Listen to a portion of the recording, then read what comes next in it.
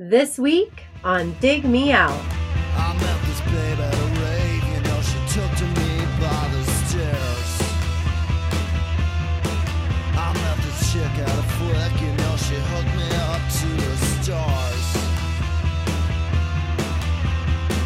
We're all looking for one more With your cash hosts, than Jason Gia and Tim Minichi. Jay, we don't make a big deal out of it anymore because we don't talk about episode numbers, but this is a big deal. This is episode 400.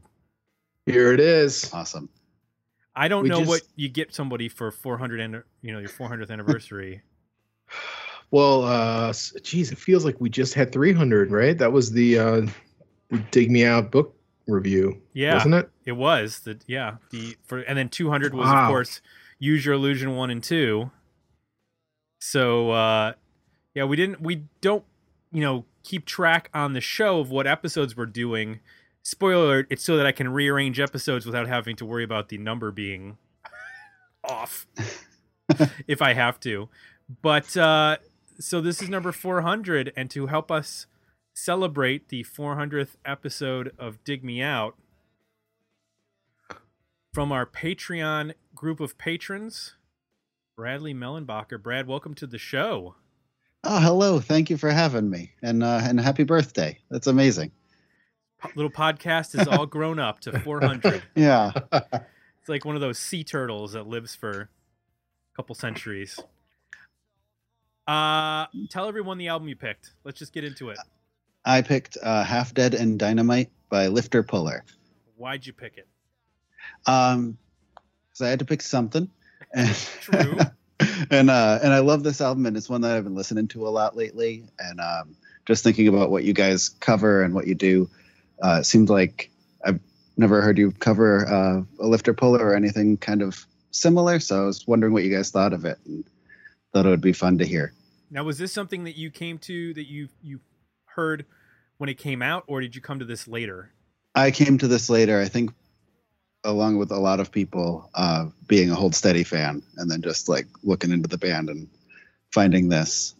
When I was on tour with a band in 2006 and 7, and those guys were from Boston and saw Lifter Puller back in the day, and they played Hold Steady for us in the van, and my brother and I like flipped out.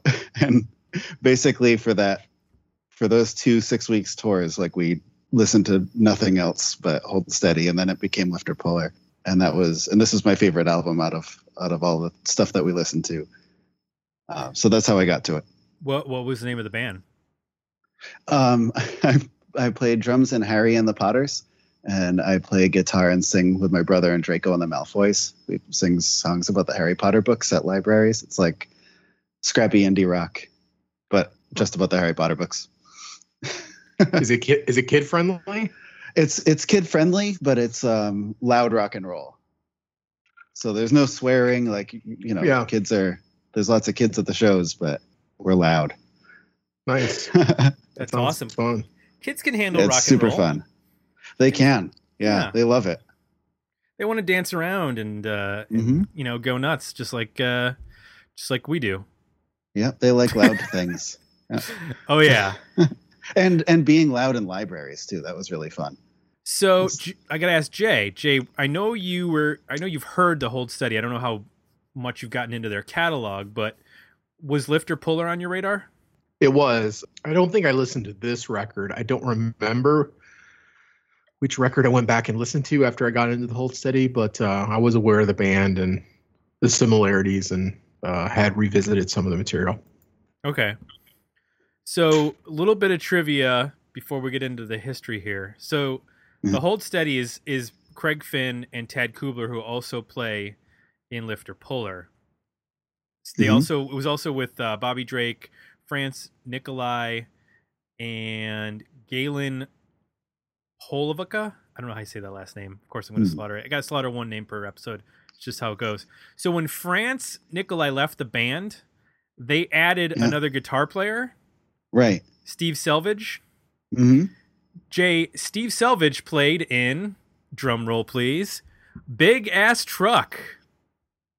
Oh wow, okay. He was the guitar player and singer of Big Ass Truck, which we reviewed many, many, many hundreds of Ah, episodes ago.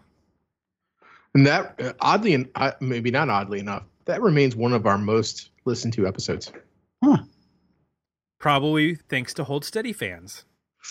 Yep, maybe. And of course, he also, after Hold Steady, he played in Lucero, which is another band that people might know. But yeah, there's the connection between Hold Steady and Dig Me Out via Big Ass Truck. Awesome. One of my favorite band names. I believe Jay did not enjoy that record very much, but they're one of our few disagreements over the years. And then Lifter Puller, just so people are aware, Minneapolis band formed in '94, were active until 2000, and then they've gotten it back together to play some shows here and there over the years. But as mentioned, Craig Finn and Ted Kubler moved on to the Hold Steady, which put out their first record in 2004. Was Almost Killed Me was the year that came out. So the band put out 3 albums. Lifter Puller, self-titled, in 1997. Is that right? 1997? Yeah. It's right around there. Yeah. And then Half Dead and Dynamite, that was also released in 1997. Is that right? It's either 7 or 8. Right Okay. there. And then Fiestas and Fiascos in 2000. They had an EP out in 1998 called The Entertainment Arts.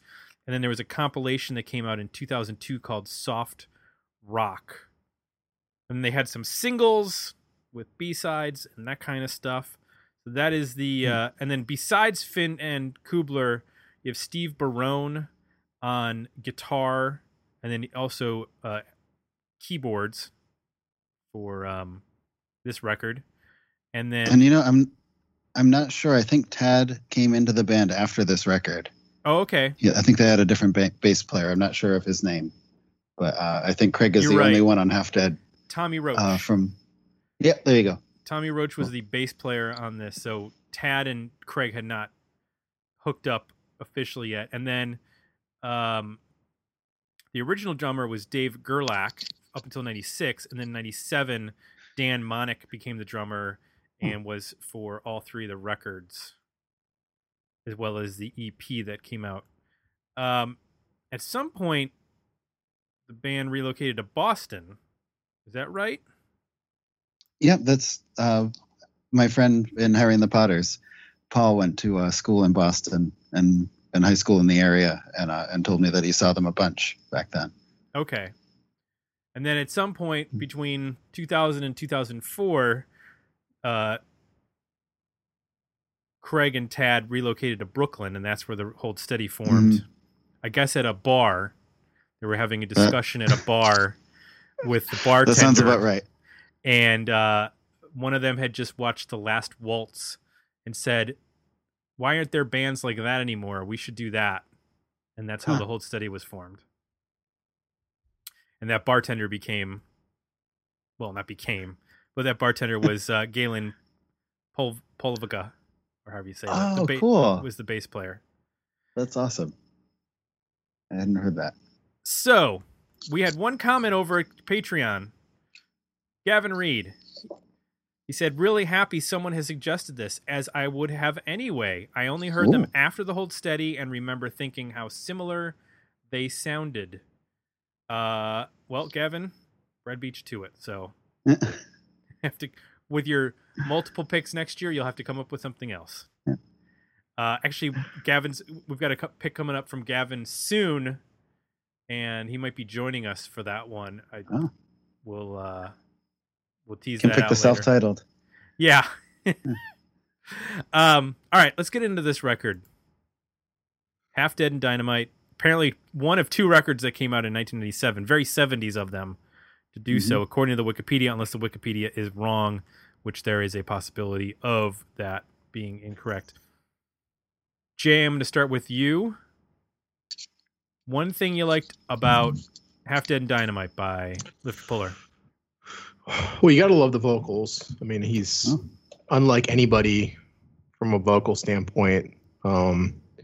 One of the things that makes the Whole Steady work And I think that makes the thing that makes this band worth listening to for the most part. Musically, you know, it maybe doesn't stand out as much without the distinct vocal approach.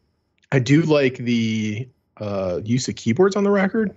They're at times very odd in terms of the choices they make, but it definitely fills out the sound and can create some drama and some darkness that I think the record needs a little bit here and there. But yeah, if you like the Hold Steady from a vocal standpoint, you like that kind of approach, you like unique vocals. I mean, I think this record's a win from that standpoint. He's an original.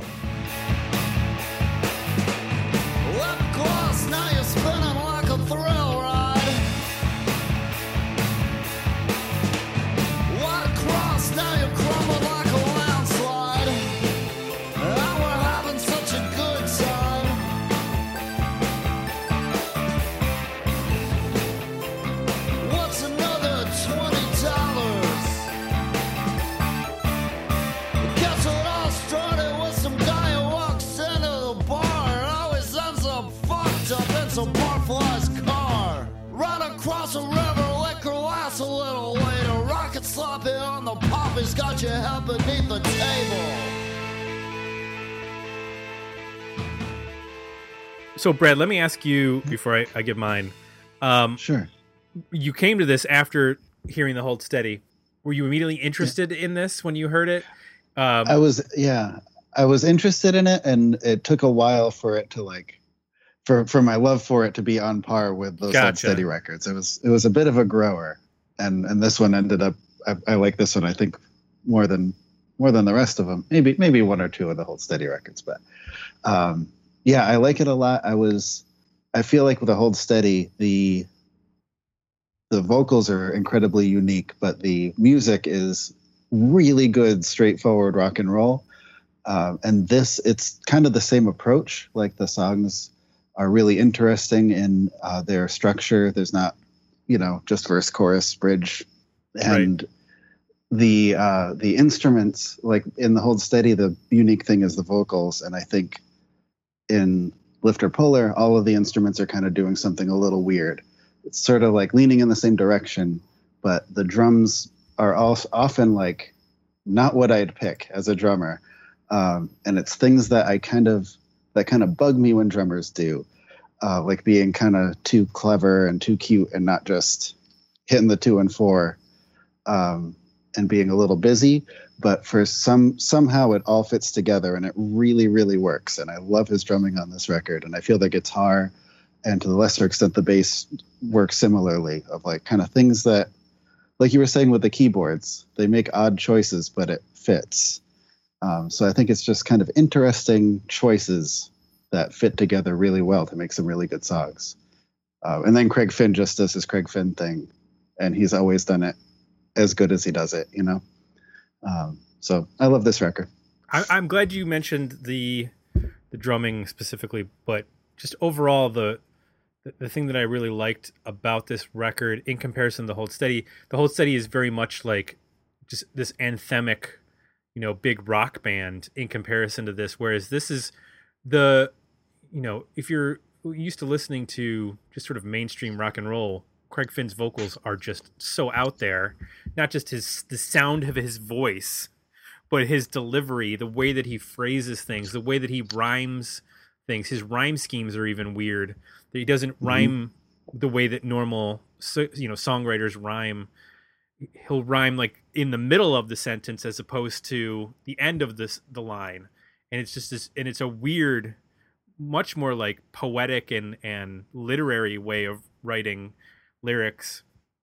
And I feel like all that weirdness is complemented so well by all the weird things that are going on musically on the record, which it's really weird because it's, if you compare the Lifter Polar and the Hold Steady, they're really like, other than what Craig Finn's doing, they're very different bands, and he's the only unifying factor, but they both work really well in their own ways.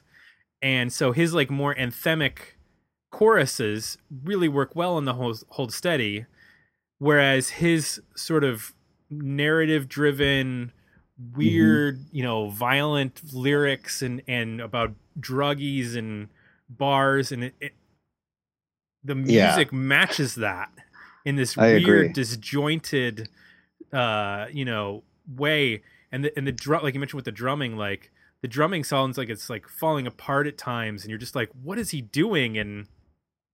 But it matches so well with these stories that he's weaving. So I totally get where would appreciate everything that's going on here, as opposed to sort of the cleaner, I guess, sounds of the whole study. So Jay, I'm curious, and you mentioned it too, Brad, with the drumming. That's something that comes up a lot. We mentioned it during the Posies episode that Mike Musburger was doing a lot of stuff that was like, taking some risks, playing like a lot of big fills and stuff like that. Whereas here, I don't know how to describe it other than it sounds like it's falling apart at times. Is there a method to that, or is that like? He has little things that he does a lot. So I don't know if it's like a method. It's just like he tends to be busy with his bass drum, where one person would just hit one hit. He does like a little pattern. He does that a lot. He doesn't just like land on the 2 and 4, just like a regular drum beat very often. So when he does land, it's a lot more effective. I kind of feel like right after Craig says, I got some kicks in Nassau Coliseum, he just goes to a very straight beat, and it just like lifts that section of the song, or just puts a punctuation mark on it in a way that's really satisfying. And I think it wouldn't be as effective as if he wasn't doing something weird for the 3 minutes before that happens. Wrapped up in plastic, it sleeps at the airport, skips all its classes, skips like a record, used to be better. Do you remember? Used to have visions, used to believe them.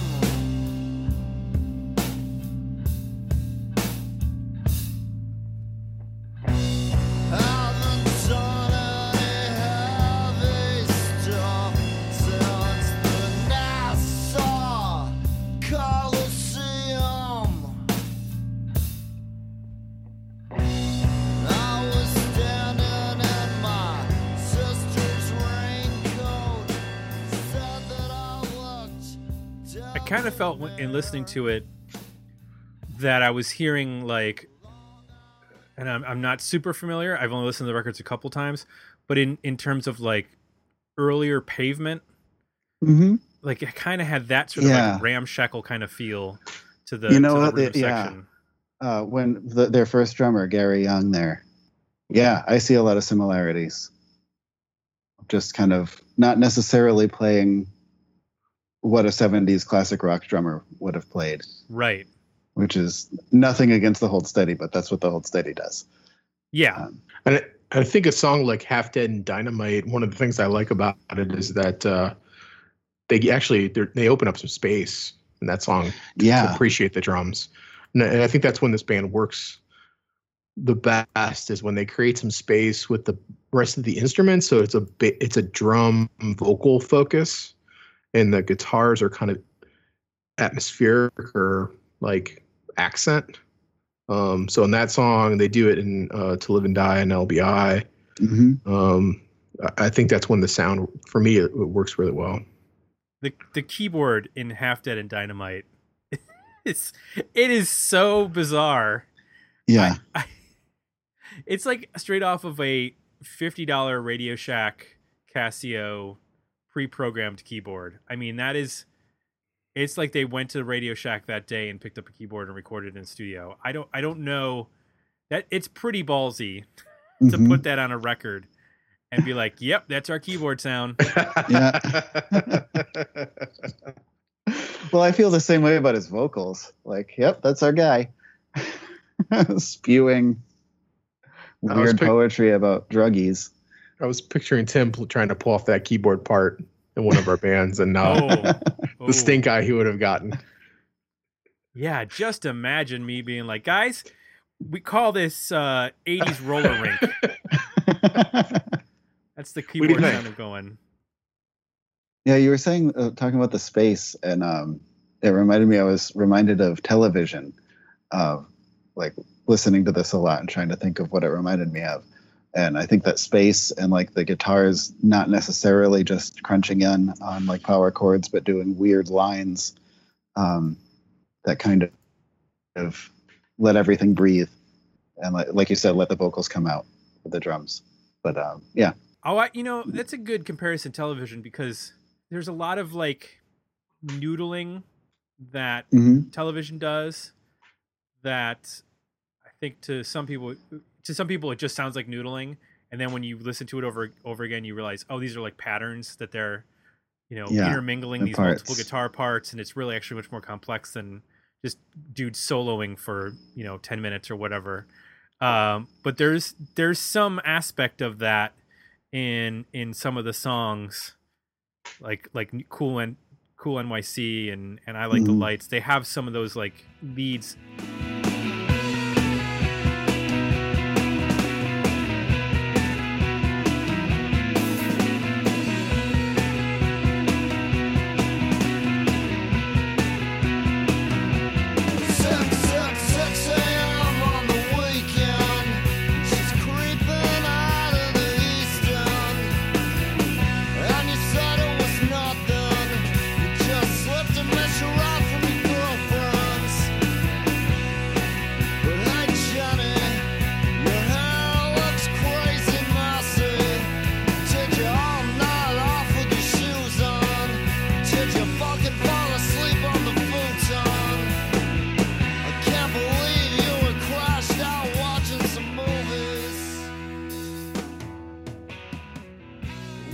So I know like Craig Finn's playing guitar, but I can't imagine he's doing too much noodling around while he's singing. I mean, that's got to be pretty hard. I got to imagine that Steve Barone is carrying the bulk of the guitar playing.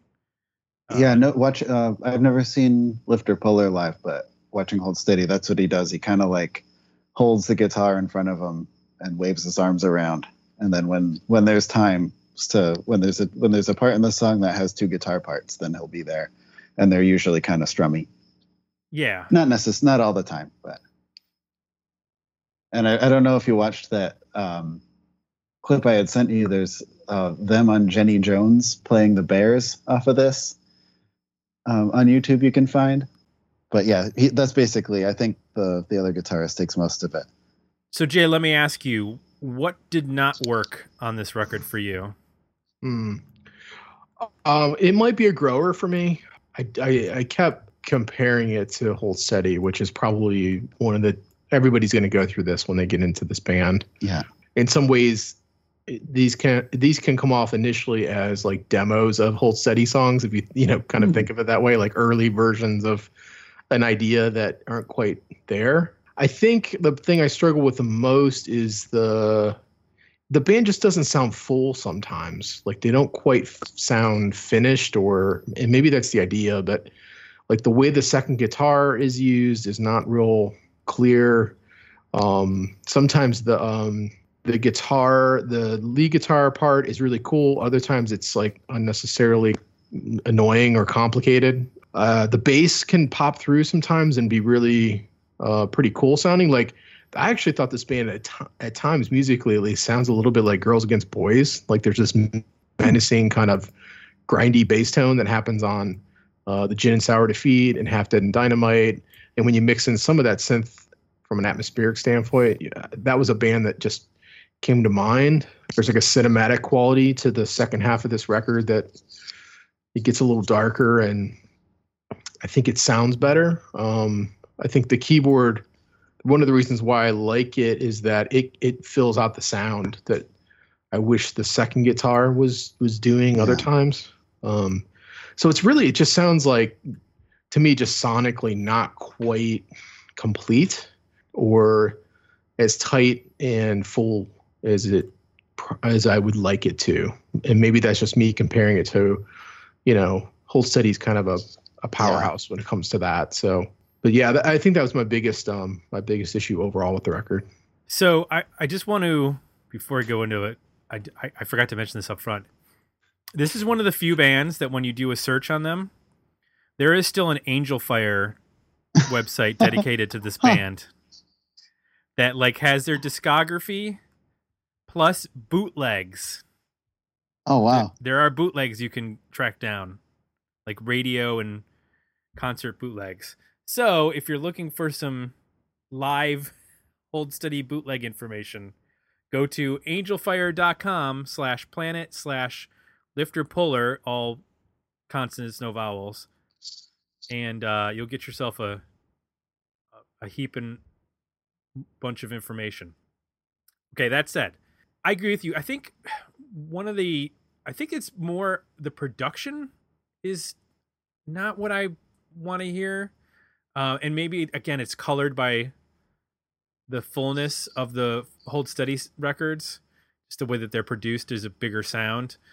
But there is this sort of, there's a lot of clean or very lightly distorted guitar stuff on this record. And I feel like with the subject matter of his lyrics, I'd like things to be a little scuzzier and a little dirtier. I just feel like it would benefit the song, whereas a lot of times it's just like too clean and too unaffected. Like I don't even need it to be like heavy. I just need it to be like weirder, I think. Yeah. Maybe some weirder effects on the guitars, or like Jay was saying with regards to the bass tone, like maybe like even a darker, heavier bass tone, a little more oomph in it, because when one of the things I think of in terms of structuring lyrics as a narrative, my mind was going to like Nick Cave, and Nick Cave will write these really in-depth, lyrical narratives and with characters and tell these stories. And then I think about like Warren Ellis doing all this like crazy stuff behind him on a lot of those songs, and all the insane guitar trickery he's up to, and sometimes it's distorting a violin or a viola as a guitar part, and like the stuff that he did with Grinder Man, that's even pushes that even farther. That's the thing. I was, the songs are there. They're what I want lyrically, where I can just kind of like sit back and go into this weird Craig Finn world, this dark underbelly of Minnesota in the 1990s. I just wish the music was matching him a little bit more. There's interesting stuff here and there, and the keyboard choices, take them or leave them, they're interesting, and they do some unexpected things. I just wish there was a little more oomph, I think, from the rest of the band. I don't know. Does that sound reasonable, Brad? Yeah, it does. I feel like the way that it sounds is deliberate. Like, I don't think that they were trying to go for, I think they were trying to leave that space there. And I think I get the sense that they achieved what they set out to achieve, but I get your points though. My one complaint about the album is the closing song is Rock for Light Bright. And it comes right after Weisberg, which is kind of like a long, pretty big and pretty dark song. And then Rock for Light Bright is just like a fine Lifter Puller song. Right. It almost sounds like a Hold Steady song a little bit. It took me a long time of listening to the record, because the version that I listened to has live songs after it. Yep. And it took me a long time to like catch that it was over. Like, it just sounded like another one of the songs. Like, oh, the album's still going. And it feels like there's other ones that have an ending to them that would have closed out the record a little bit better. But that's my one gripe.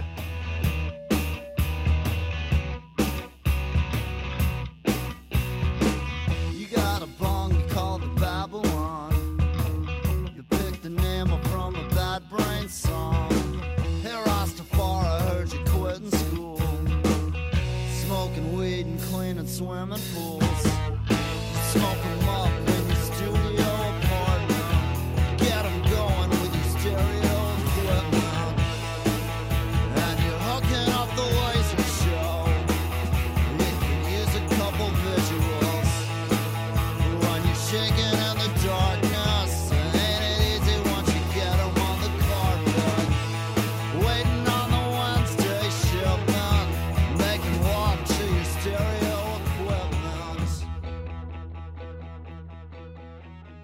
I think one of the things that this record does that makes it even more challenging maybe for what Tim and I are hearing is there's a lot of slow songs on here. And whenever you play slow, you got to fill that space. So a Hold Steady has less slow songs. They're more up tempo band, so it just from that standpoint alone, like the same approach could sound very different depending on the tempo you're playing in. So I wonder if that's another aspect of it for me that I like him in an up tempo kind of driving rhythm too. I think his vocal delivery works really well there, where he's just skipping across the rhythm, or he's a little bit behind, like the band is propelling forward and he's pulling it back with that kind of drawl delivery that he has. When the band goes super slow, all of a sudden the space opens up, and I think that's what I was saying. The times it really works for me then is when the drummer is the focus, because he's doing something that you can kind of grab onto and is meaty, and you can kind of get. So I think the tempos are maybe part of the issue for me as well. Yeah, I don't feel like you needed 2 6-minute long songs. That right. It sounds like the drummer for like parts of Nassau Coliseum doesn't know what to do.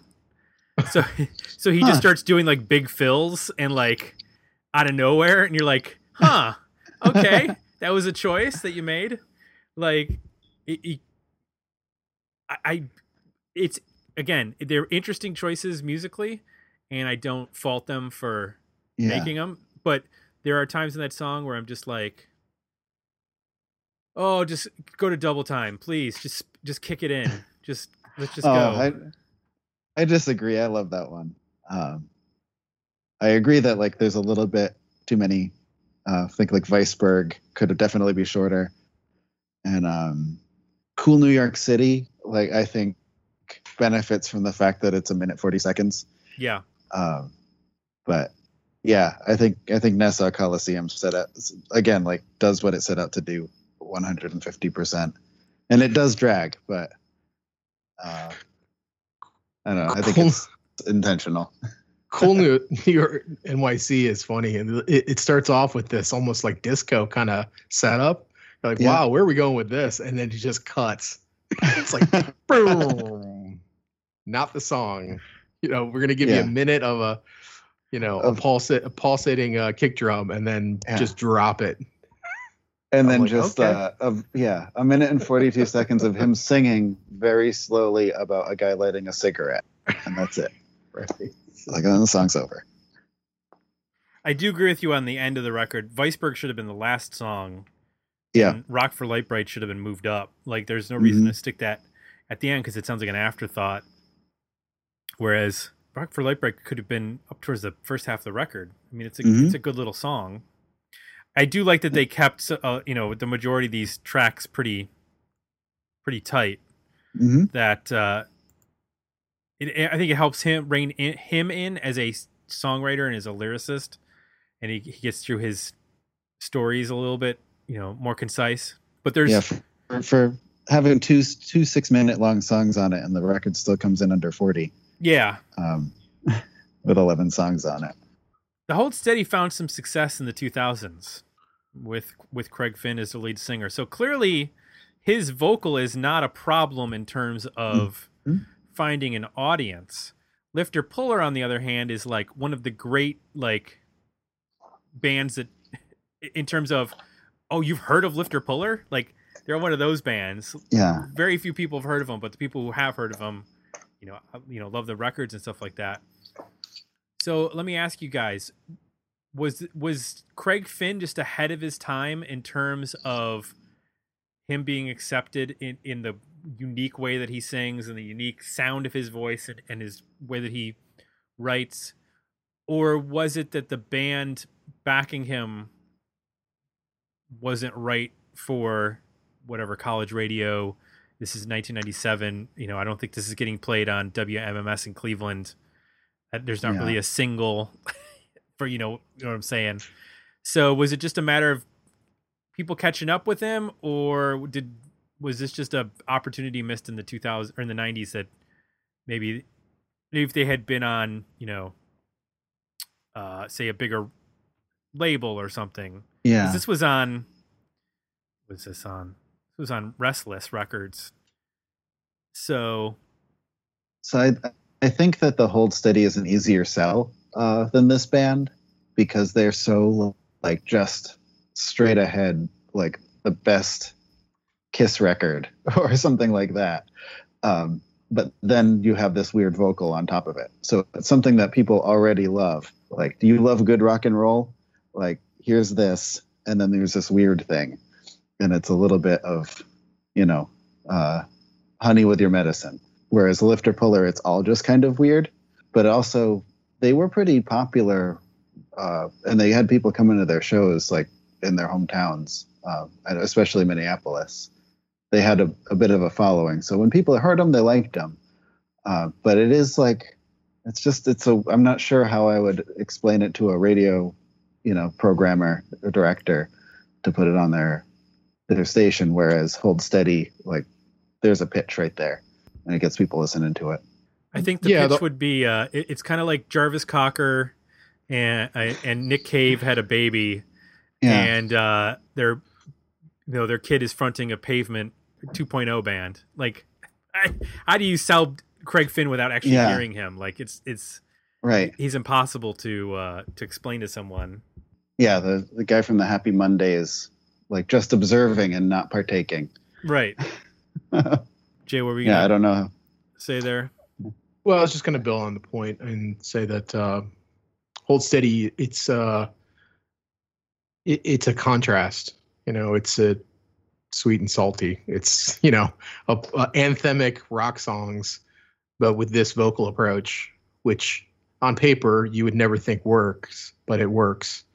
Almost in like a modern day, young at the time younger version of like Bruce Springsteen, where you've got that anthemic kind of backdrop song storytelling, a new Americana almost kind of folky approach to lyrics, but it's fun rock and roll.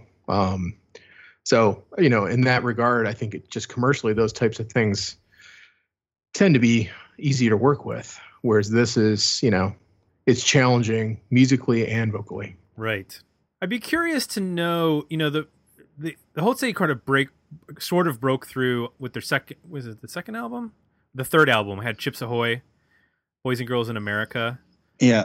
And that one got a lot of attention. That's the one that got them a lot of attention. And then I think the album that I actually like discovered them, I think Chips Ahoy, I heard that song and then actually bought the follow-up album, which was Stay Positive, which has Constructive Summer and Stay Positive and Sequestered in Memphis, which were all singles. I'm curious because of that, mid 2000s release, like how many, I know they charted okay, but I'm curious what they actually sold. And like, CD sales were on the decline. So was that all through, not all through, but there was like a lot of iTunes sales, I'm sure. So just be curious if those records had been released in like when these Lifter Puller albums were released, if they would have sold like 4 or 5 million copies in, oh, here it is. Wow. Okay.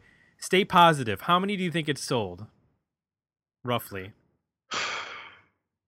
I need a point of reference for that time because record sales 2008. The July of 2008 it was released. And that's Stay Positive. Maybe a couple 100,000. 88. Oh wow.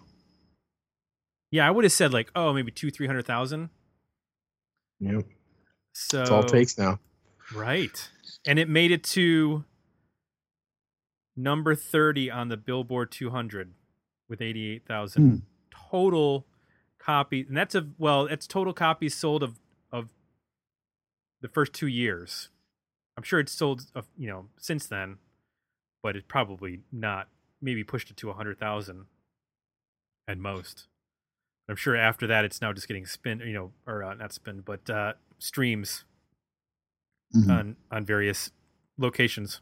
So, all right, let's talk about our dreaded but beloved rating system.